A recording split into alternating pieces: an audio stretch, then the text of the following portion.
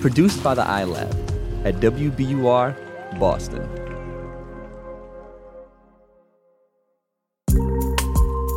Futuro.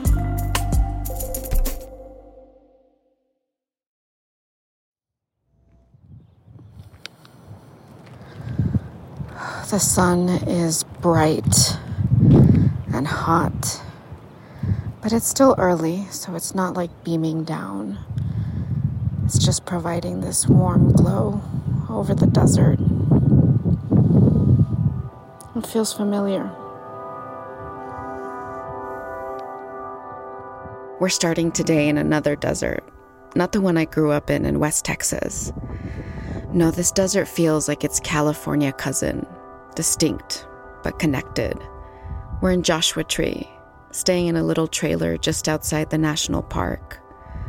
The terrain is flat until it's not, until rock formations and mountains rise from the baked ground. Prickly pear cactuses and the occasional little bright yellow desert marigolds peek out from crevices. The actual Joshua trees appear still, but somehow also animated. Before I came, a friend told me they reminded her of Dr. Seuss characters, dancing, standing in odd poses, looking charmingly absurd. And today, the ends of their funky shape sway with the calmest desert breeze. But what most catches my eye is, of course, the creosote, the brush I recognize from my desert, abundant here too.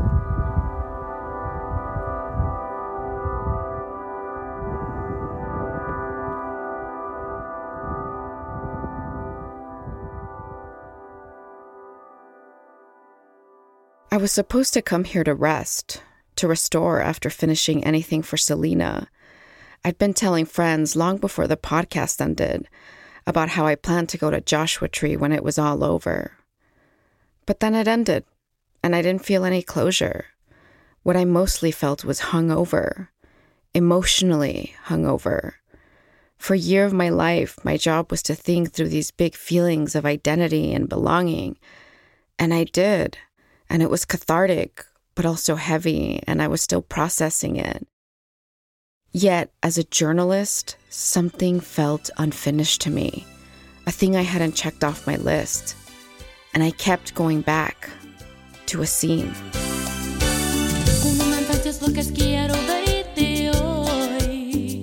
To this scene, Selena, in the desert, in Joshua Tree. This is where she recorded her music video for her song Amor Prohibido. It was the most successful U.S. Latin single of 1994, and it's the title song to her most renowned record, her crowning achievement.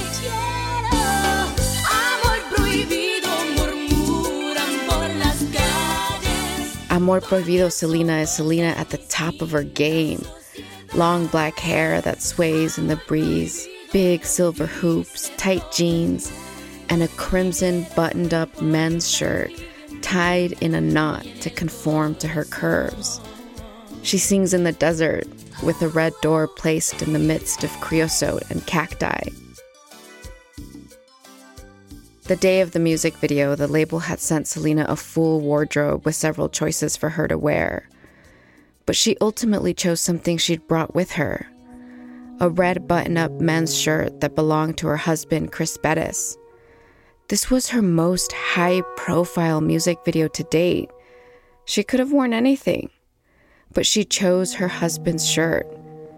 I don't think this decision was an afterthought.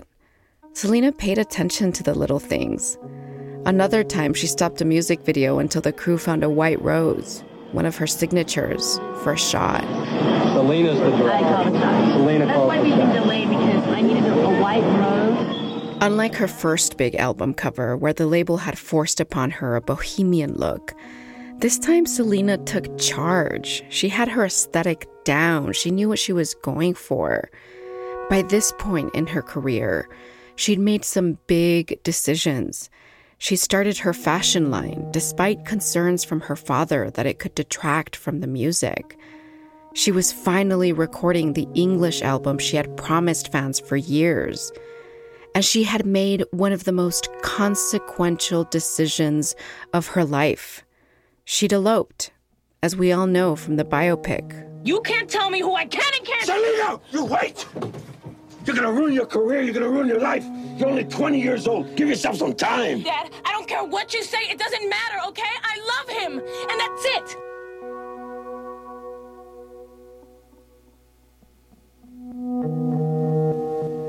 By Amor Prohibido, she had been married a couple years, so the music video gives us a Selena that's frozen at a pinnacle point in her career and personal life. Grown Selena, in charge of her life Selena, transcending Selena. It was around this time that I remember Selena mentioning her husband Chris more. And I'd like to thank my husband. I love you. Wait a minute.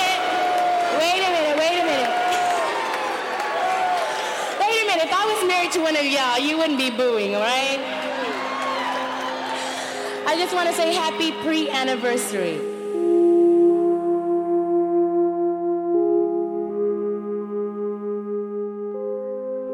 Latin American press in particular would ask Selena about Chris relatively often, or more like would ask her if she was single or if she had someone special. Sometimes it was a little awkward if the interviewer was flirting with her, and then she'd be like, "That's actually my husband on guitar over there." ¿Tienes novio o no tienes novio? Sí, estoy casada. ¿Y no tienen problemas? No. Porque me preguntan si no tienes...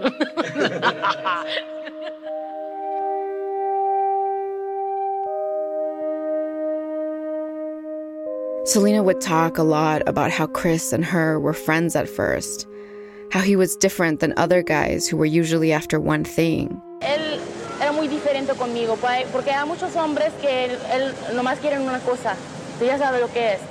She talked about how calm he was compared to her, how he balanced her, and how her success as an artist was his, because they shared the same goals in music and life. Y es algo muy bonito cuando puedes compartir el éxito con cada uno, ¿no? Es algo muy bonito, aparte de tener el amor dentro de una pareja, ¿no? She referred to Chris as her best friend, as well as her family. Él es mi mejor amigo en el mundo, mi esposo y también mi familia. And mostly, Selena talked about how in love she was. Y estoy enamorada de mi esposo. Es muy chulo. Sometimes people would make comments about how young she'd gotten married, at 20 years old. But she always asserted her decision. I told you got married too young, Selena. All these guys out here, they'd be lining up. Let me ask her, what's your name again? Mary. Mary, isn't the married life wonderful? Yes. If you're sharing it with somebody who's really special.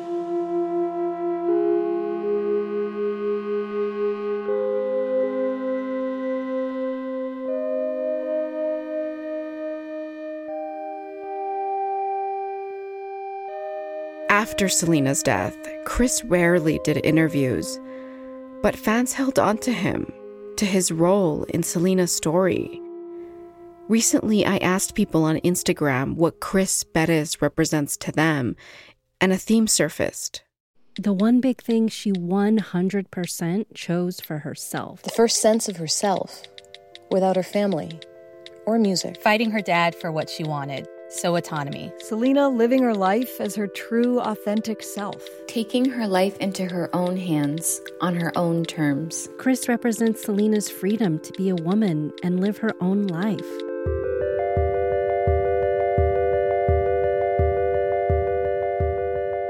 So yeah, Selena and Chris's love story isn't just about young love. No, it's about a woman forging her own way, establishing her autonomy, declaring her choices.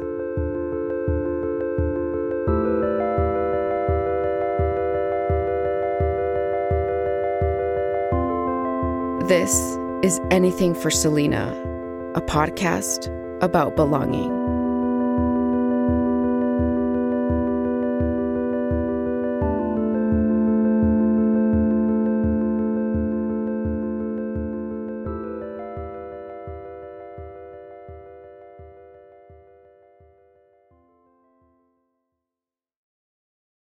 The world's clean energy future relies on ancient elements still in the ground. Without mining, there will not be a clean energy transition. But pulling them out of the ground comes at an environmental and human cost. Mining is intrusive, but the results are the building blocks for products that we use every single day.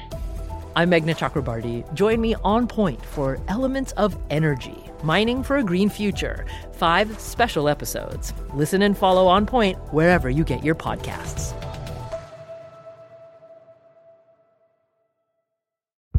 Did you kill Marlene Johnson? I think you're one of the first people to have actually asked.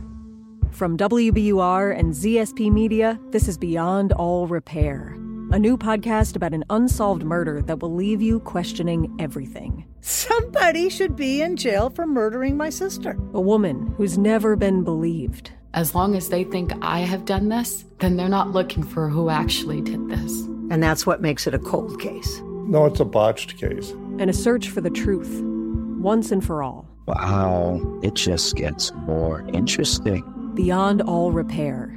Listen and follow wherever you get your podcasts. Be careful. You're digging in a place that's been very peaceful for a while. Do it anyway. Dig.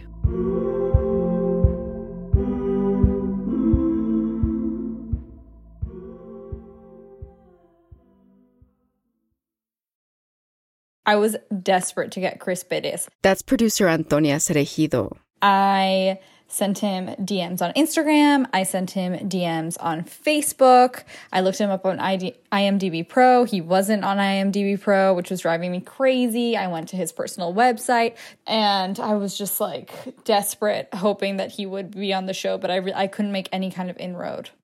Our team had tried to get a hold of Chris Perez throughout production several times, through official and unofficial channels. We even reached out to his hot sauce company. Yes, a hot sauce company. After all, this scene, where Chris pulls out hot sauce from a holster on his pants while on a pizza date with Selena, is one of the most cherished in the Selena canon. Dude, what are you doing? Hot sauce. That is enough. Dude, they can't make food hot enough for me. Oh, you are gonna be sorry. Watch this.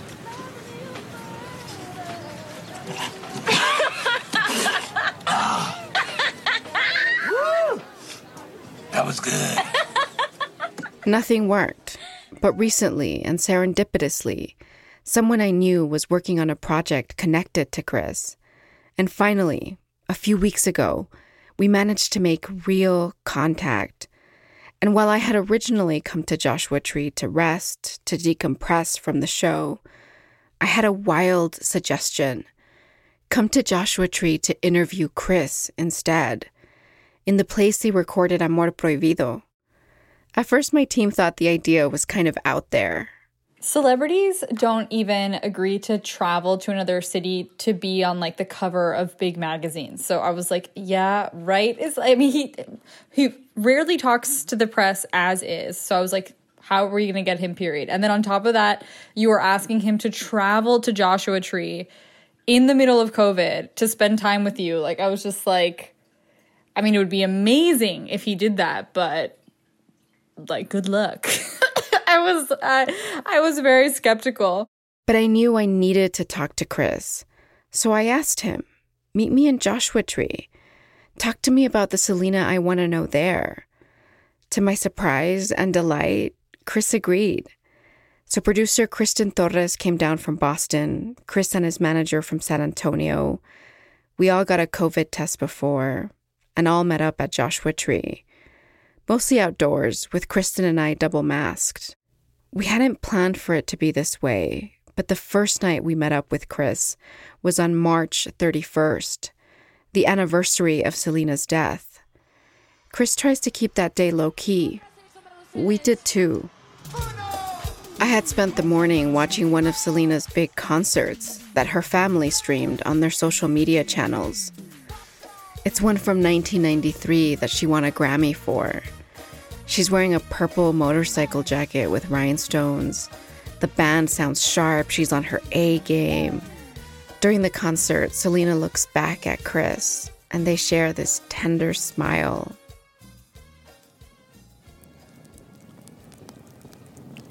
So later that night, it felt surreal to sit next to Chris, the same guy who a quarter century ago shared glances with Selena on stage. He told me this is one of the most peaceful anniversaries he's experienced. Every year it's a conscious decision to try to handle it. You know what I mean? In the most not so like self-destructive ways. You know, like I've done in the past. Yeah. Without even realizing what's going on, not noticing the patterns. Yeah, every year, you know. For the first few years after Selena's death, he spent the anniversary drowning in drugs and alcohol. But this year, at Joshua Tree, he and his manager, Carlito, tried to find the spot of the actual music video. Exactly what you could see, like, no matter where you looked in that area, it was a possibility. Oh, they filmed it here. They filmed it there, you know. It was kind of hard to pinpoint it. But we really, like, gave it a shot. And really looking like we even had a picture to reference to. Yeah. And Chris already had it in his head. And you were looking for that big rock that she... Yeah, it was just like one of those things, you know. Chris had told me he's not a fan of interviews. He finds them awkward and disingenuous. So I mostly wanted to spend time with him while we recorded, rather than do a traditional sit-down interview. Uh-oh, the fuzzy mic came out. Fuzzy mic. The dead cat. I love the tunes. What are you playing? I think you got it on Hair Nation, Satellite, 80s. Because like I used to listen to that all the time, but I had to like be in a mood. Got tired of it. You were like a Motley Crue. Yeah, I mean, yep. And you know what freaks everybody out now? Is that I'm Frank Sinatra. Like I get in my car, I have Sirius XM, I'm always on Sinatra. I'm at home, I got my Bluetooth speaker or my Alexa play Seriously Sinatra all the time. Oh, yeah. Yeah, it's just like, I went from wanting to throw down and do all kinds of crazy shit to like, I just want to feel like I'm in a relaxed zone, you know? Yeah. And right away it became clear. He's not the same Chris from the Selena story. Last thing y'all want or I want is for me to be that guy again.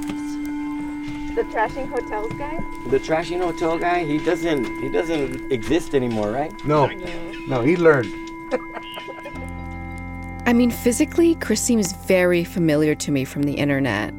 Black t-shirt, slim jeans, tinted aviator sunglasses, his tight curls pulled back in a ponytail/bun.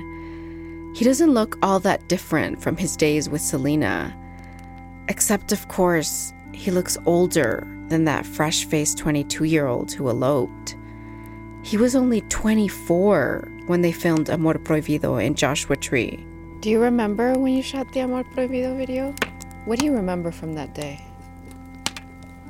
I remember the night before, it was really cool. We had driven in from Los Angeles, and if I remember it right, the whole crew and Selena, myself, you know, director, all that, we all stayed in like this, like it was a hotel, like a motel, you know what I mean, old school, but everybody stayed there. Like it was all us. In the same complex. Yeah, like the whole motel was full, like one story motel, you know, and it was full. It was booked out. Just for the music video. Yeah, so we were all there. He told me that day, the day of the music video, is the first time he learned of red wine. And then I remember like going to this, and this was new to me. We were both really young. I remember going to this dinner, and everybody was there, and it was like kind of fancy, but not. Like, you knew it was fancy, but the surroundings were not fancy. What did you guys eat? Do you remember? I don't remember, but they had all the... I hadn't drank any wine. I didn't know what wine was, you know? I knew beer and liquor and whatever, but they had this red wine, and we just started, you know, sipping on that, and we had a great night.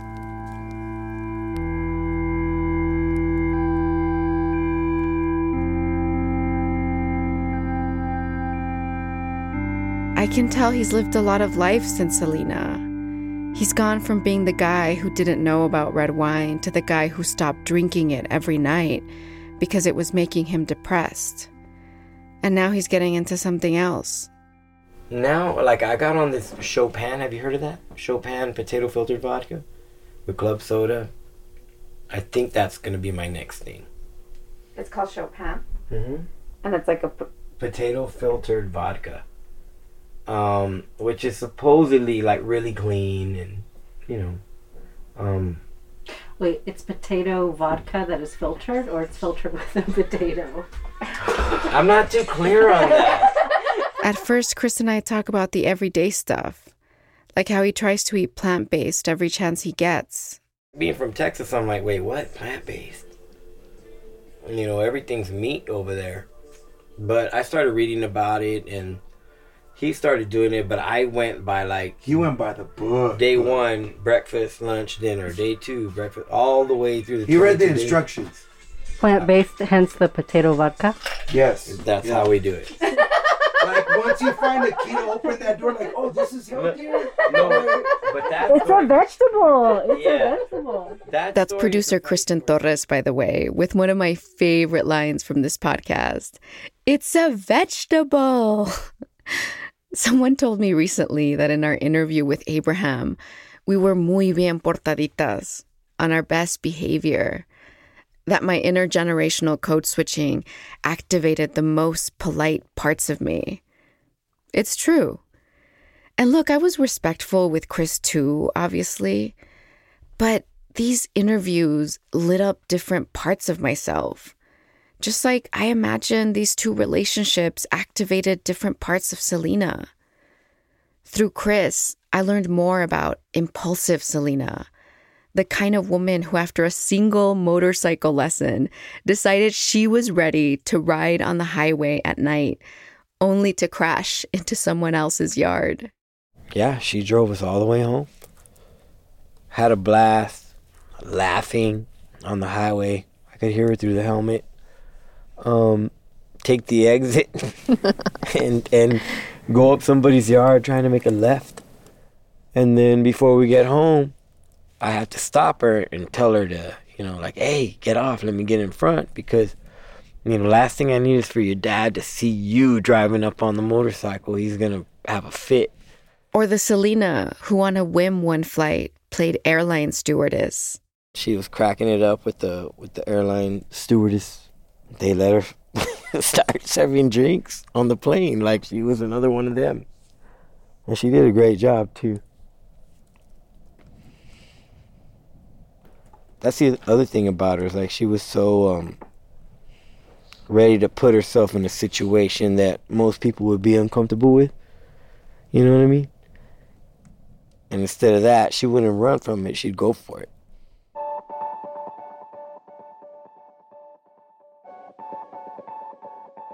Or the firm Selena, who immediately said no when Chris brought up the idea of going solo.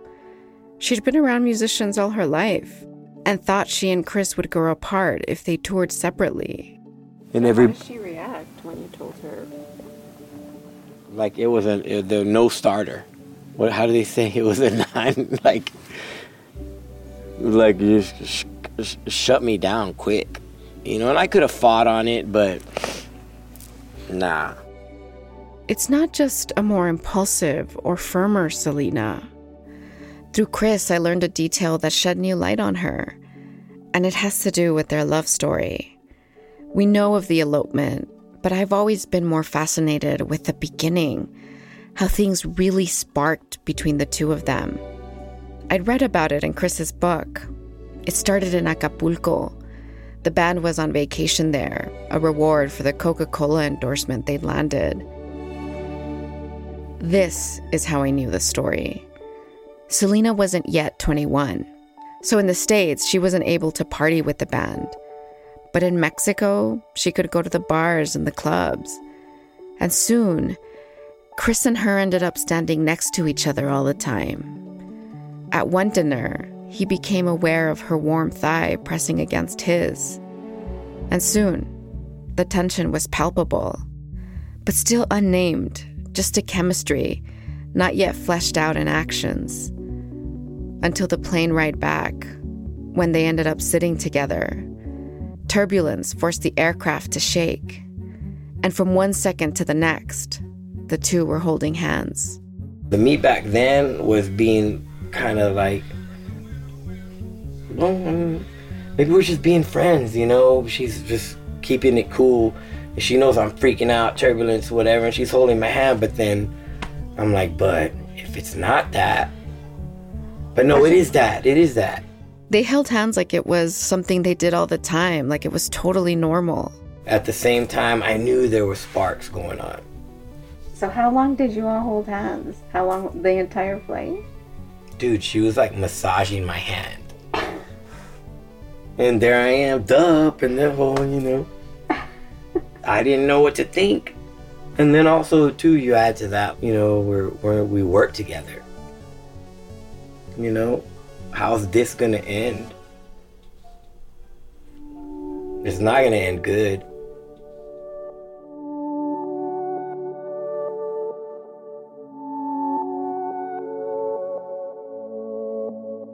They didn't talk about their feelings then. But after that, Chris couldn't stop thinking about her, imagining the way she looked in Acapulco, the softness of her hand on his.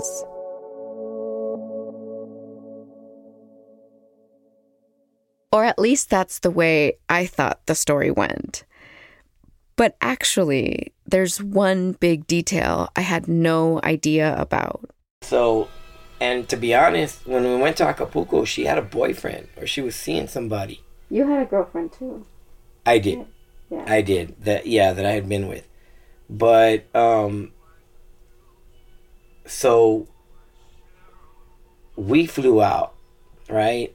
And then the dude flew out to go over there. And Her then, boyfriend? yeah. Wait. Yes. Is this the Acapulco trip This where is you all the ended one. up Yes. holding hands on the plane and Yes. I didn't know this part. Well, I'm telling you. You had a boyfriend that flew to Acapulco? Yes. Yes, Selena was dating someone at the beginning of this trip. Just before the trip, actually, there had been a dinner where this suitor was slated to declare his intentions with Selena to her father and her family. Chris says some of the band was invited. Because we were all invited to go to kind of like smooth it out. You know? What do you mean smooth it out? Like just be cool, like keep everything moving. Hey, so, you know, because we all knew each other. So it would be less awkward, you mean? Yeah, big time. So soon after this dinner, Chris says it was the next day, actually, all of them flew to Acapulco, including the suitor. You know, we're all having fun, and like, Selena and I had a couple of like funny moments, you know what I mean? Just like being a little goofy, whatever, and then next thing I know, the dude's gone.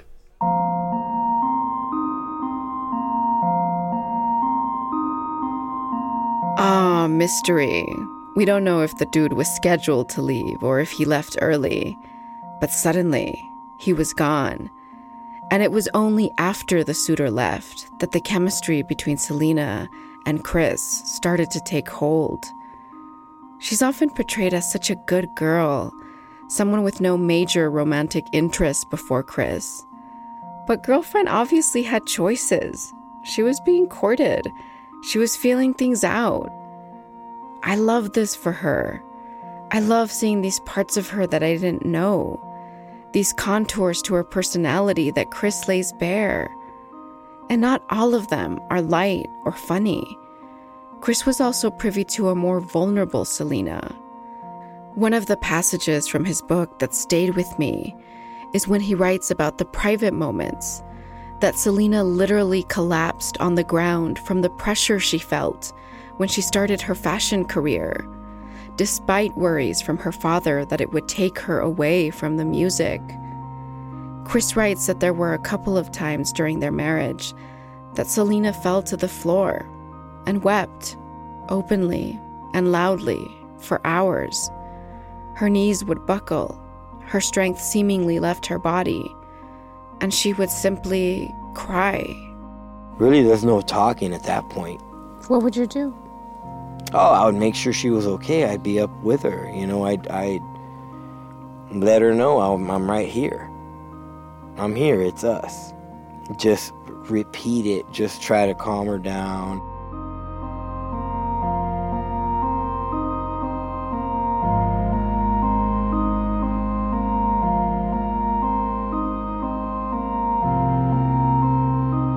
Chris says Selena never hinted at the pressure publicly, but in private, she worried. She fretted about her family playing a diminished role in her music career as her star rose, about what that would mean.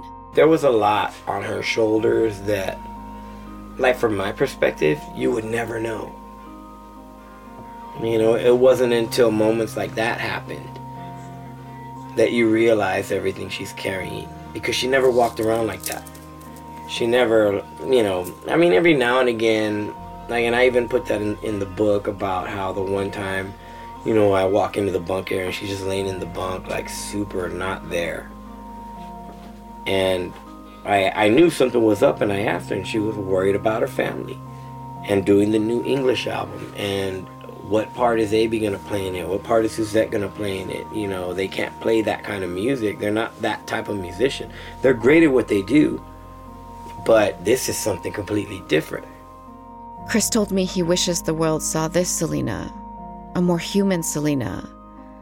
He thinks her portrayals have been a bit sanitized. There's so much more to her that people don't think it's a good idea to let out. You know, certain sides of her they don't want. And for me, it's like, but you're just, like, people want to know those kinds of things. You know, it really, it's not, like, we're all human. We all have our ups and our downs. We all have our good sides, our bad sides, our super exciting sides, our boring sides. And I think the biggest thing is, for, like, her family is keeping it super clean cut, super, almost unrealistic in its perfection. You know, that I think if you were to let some of that go, it would actually show way more of her that people are, especially nowadays, ready to hear about, you know, or to know about more of the struggles, how things weren't perfect, how there were arguments, how she wasn't perfect. But, I mean, hopefully some of that will come out. But I think that it's stifling her to be that way.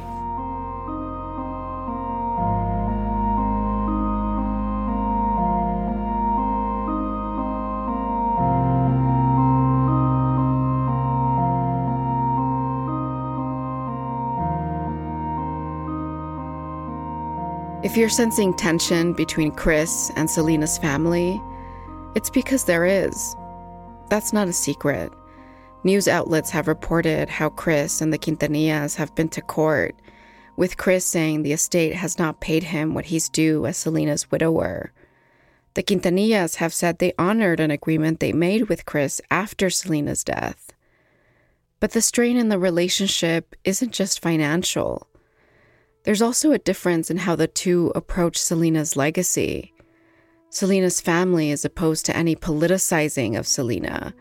They believe that attaching her to causes she didn't speak up for in life dishonors her. And Chris, for example, played at that Selena for Sanctuary concert in Central Park meant to raise awareness for the abolition of ICE and immigrant rights.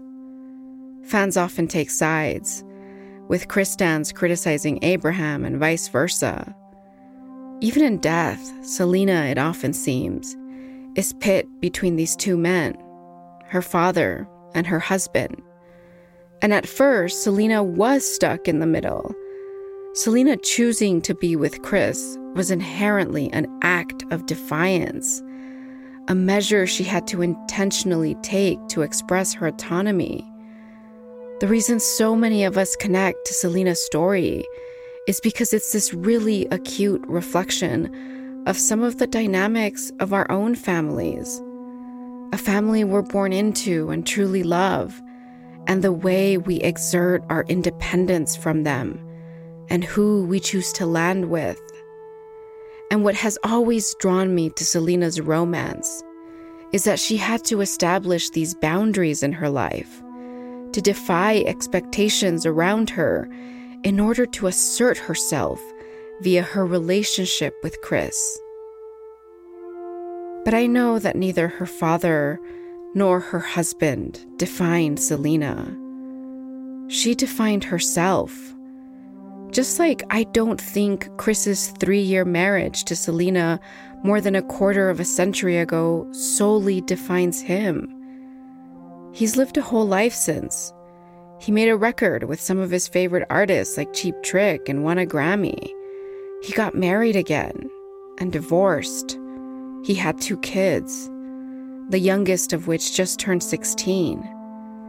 And the most powerful moments of my interview with Chris, the parts that landed in my heart as if they were what I needed to hear, were surprisingly not the moments about Selena, but the moments about his life after Selena, particularly when he struggled to be a present father in the thick of a difficult divorce. For me, the easy stuff is being there, because it's what I didn't have, so I know what I want to give my kids because my dad was never there, so I knew how I wanted to be with my kids. But in the middle of divorce and it gets just ugly, the hardest thing is to try to, for the kids' sake, how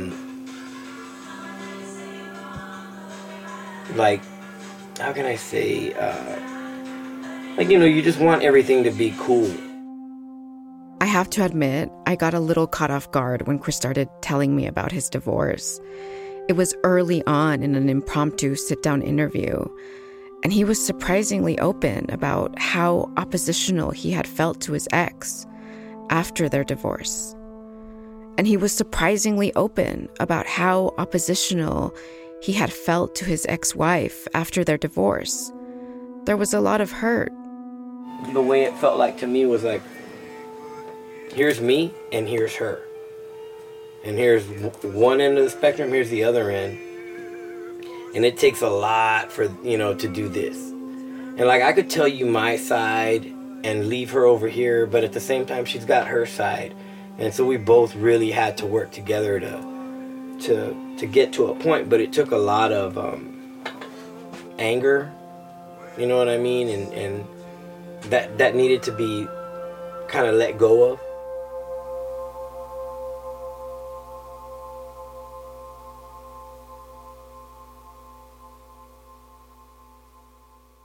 Chris talked to me about what it was like to be a creative in the midst of a traumatic separation, how depleted he felt when it came time to write music. And of course, his words landed on me. I thought about how I wrote Anything for Selena in the middle of one of the most difficult decisions of my own life, the end of my relationship with my son's father. In fact, I wrote some of this episode on Easter, having to stop in between recordings to cry. Because for the first time in my young son's life, I spent only half the day with him on a holiday. We got up and had an Easter egg hunt and painted eggs. And before I knew it, it was time to send him off with his dad for the rest of the holiday. This last year, my son's father and I transitioned from a couple to co-parents. It's been a huge change in my life. Or I should say, it feels like I'm rebuilding my life. This whole thing was on my mind because, the serendipitous coincidence that led me to Chris, The thing I told you about in the beginning of the episode, about how someone I knew was working on a project connected to Chris, that someone was my ex. So here I was, emotionally hungover from the rest of the podcast, and the universe was like, nah, boo, you're not done. Here's something else you should face. And I am. I'm exploring how I've loved people in the past, what I've looked for in love. And I've come to realize so much of it is informed by my own relationship with my father and my family, that I sought to heal some of my trauma or sometimes unknowingly repeated through romantic love. Because the way we love is shaped by the kind of love we experienced growing up. Would Selena have eloped with Chris had it not been for Abraham's tight grip? Did Selena love Chris because he was the antidote to Abraham, a laid-back support that served as a contrast to Abraham's tight hold? I don't know. But I know that Selena fought for her choices, that she was establishing the course of her life, just like I know I am now. Because despite the pain of ending my relationship, it feels like I'm reconciling a relationship with myself, that I'm charting my path.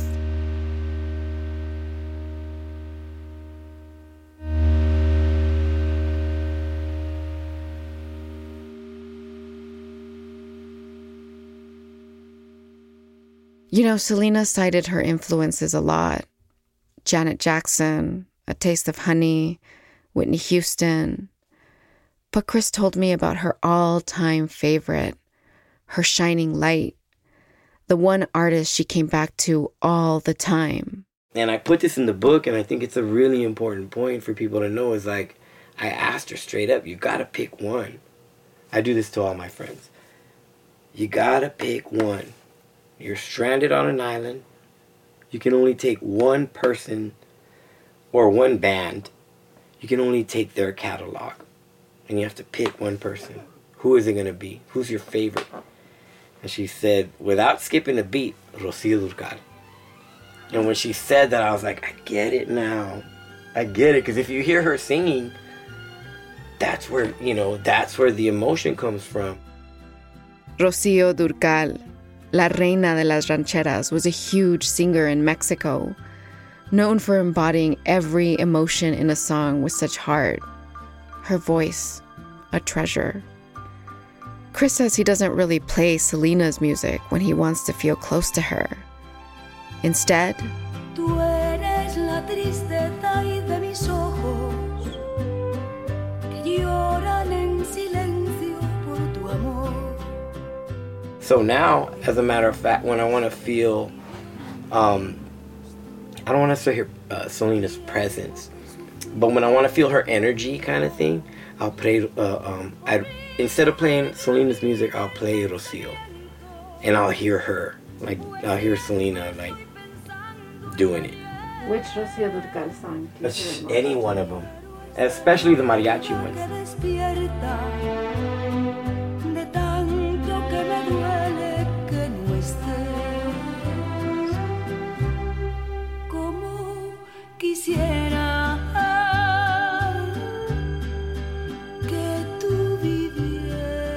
So we started today with Amor Prohibido and end with Amor Eterno. From the forbidden to the eternal. Amor Eterno even mentions a bittersweet memory of Acapulco. It's a song about a love that lingers in the heart even when a person is gone. About a deep yearning for someone's presence. A wish they were still here. And an ode to loving them forever.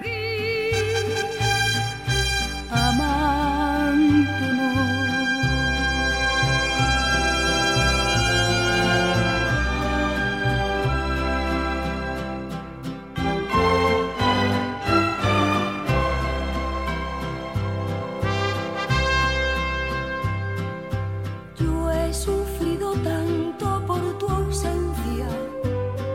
Desde ese día hasta hoy no soy feliz. que tengo tranquila mi conciencia. Sé que pude haber yo hecho más por ti. Oscura soledad estoy viviendo, la misma soledad de tu sepulcro. Anything for Selena is a co-production of the iLab at WBUR, Boston's NPR news station, and Futuro Studios. I'm your host, Maria Garcia. Our producers are Kristen Torres, Antonia Cerejido, and Juan Diego Ramirez. Mixing and sound design by Paul Vaitkes. Our editor is Marlon Bishop. Ben Brock Johnson is the executive producer of the iLab and contributed production management and editing. Additional editing by Sofia Balitza Carr. Original music for this episode was composed by Paul Vaitkes. Ileana Galvez created the artwork for this series. Find out more about Anything for Selena on Twitter and Instagram at Selena_podcast and at WBUR.org/anything for Selena.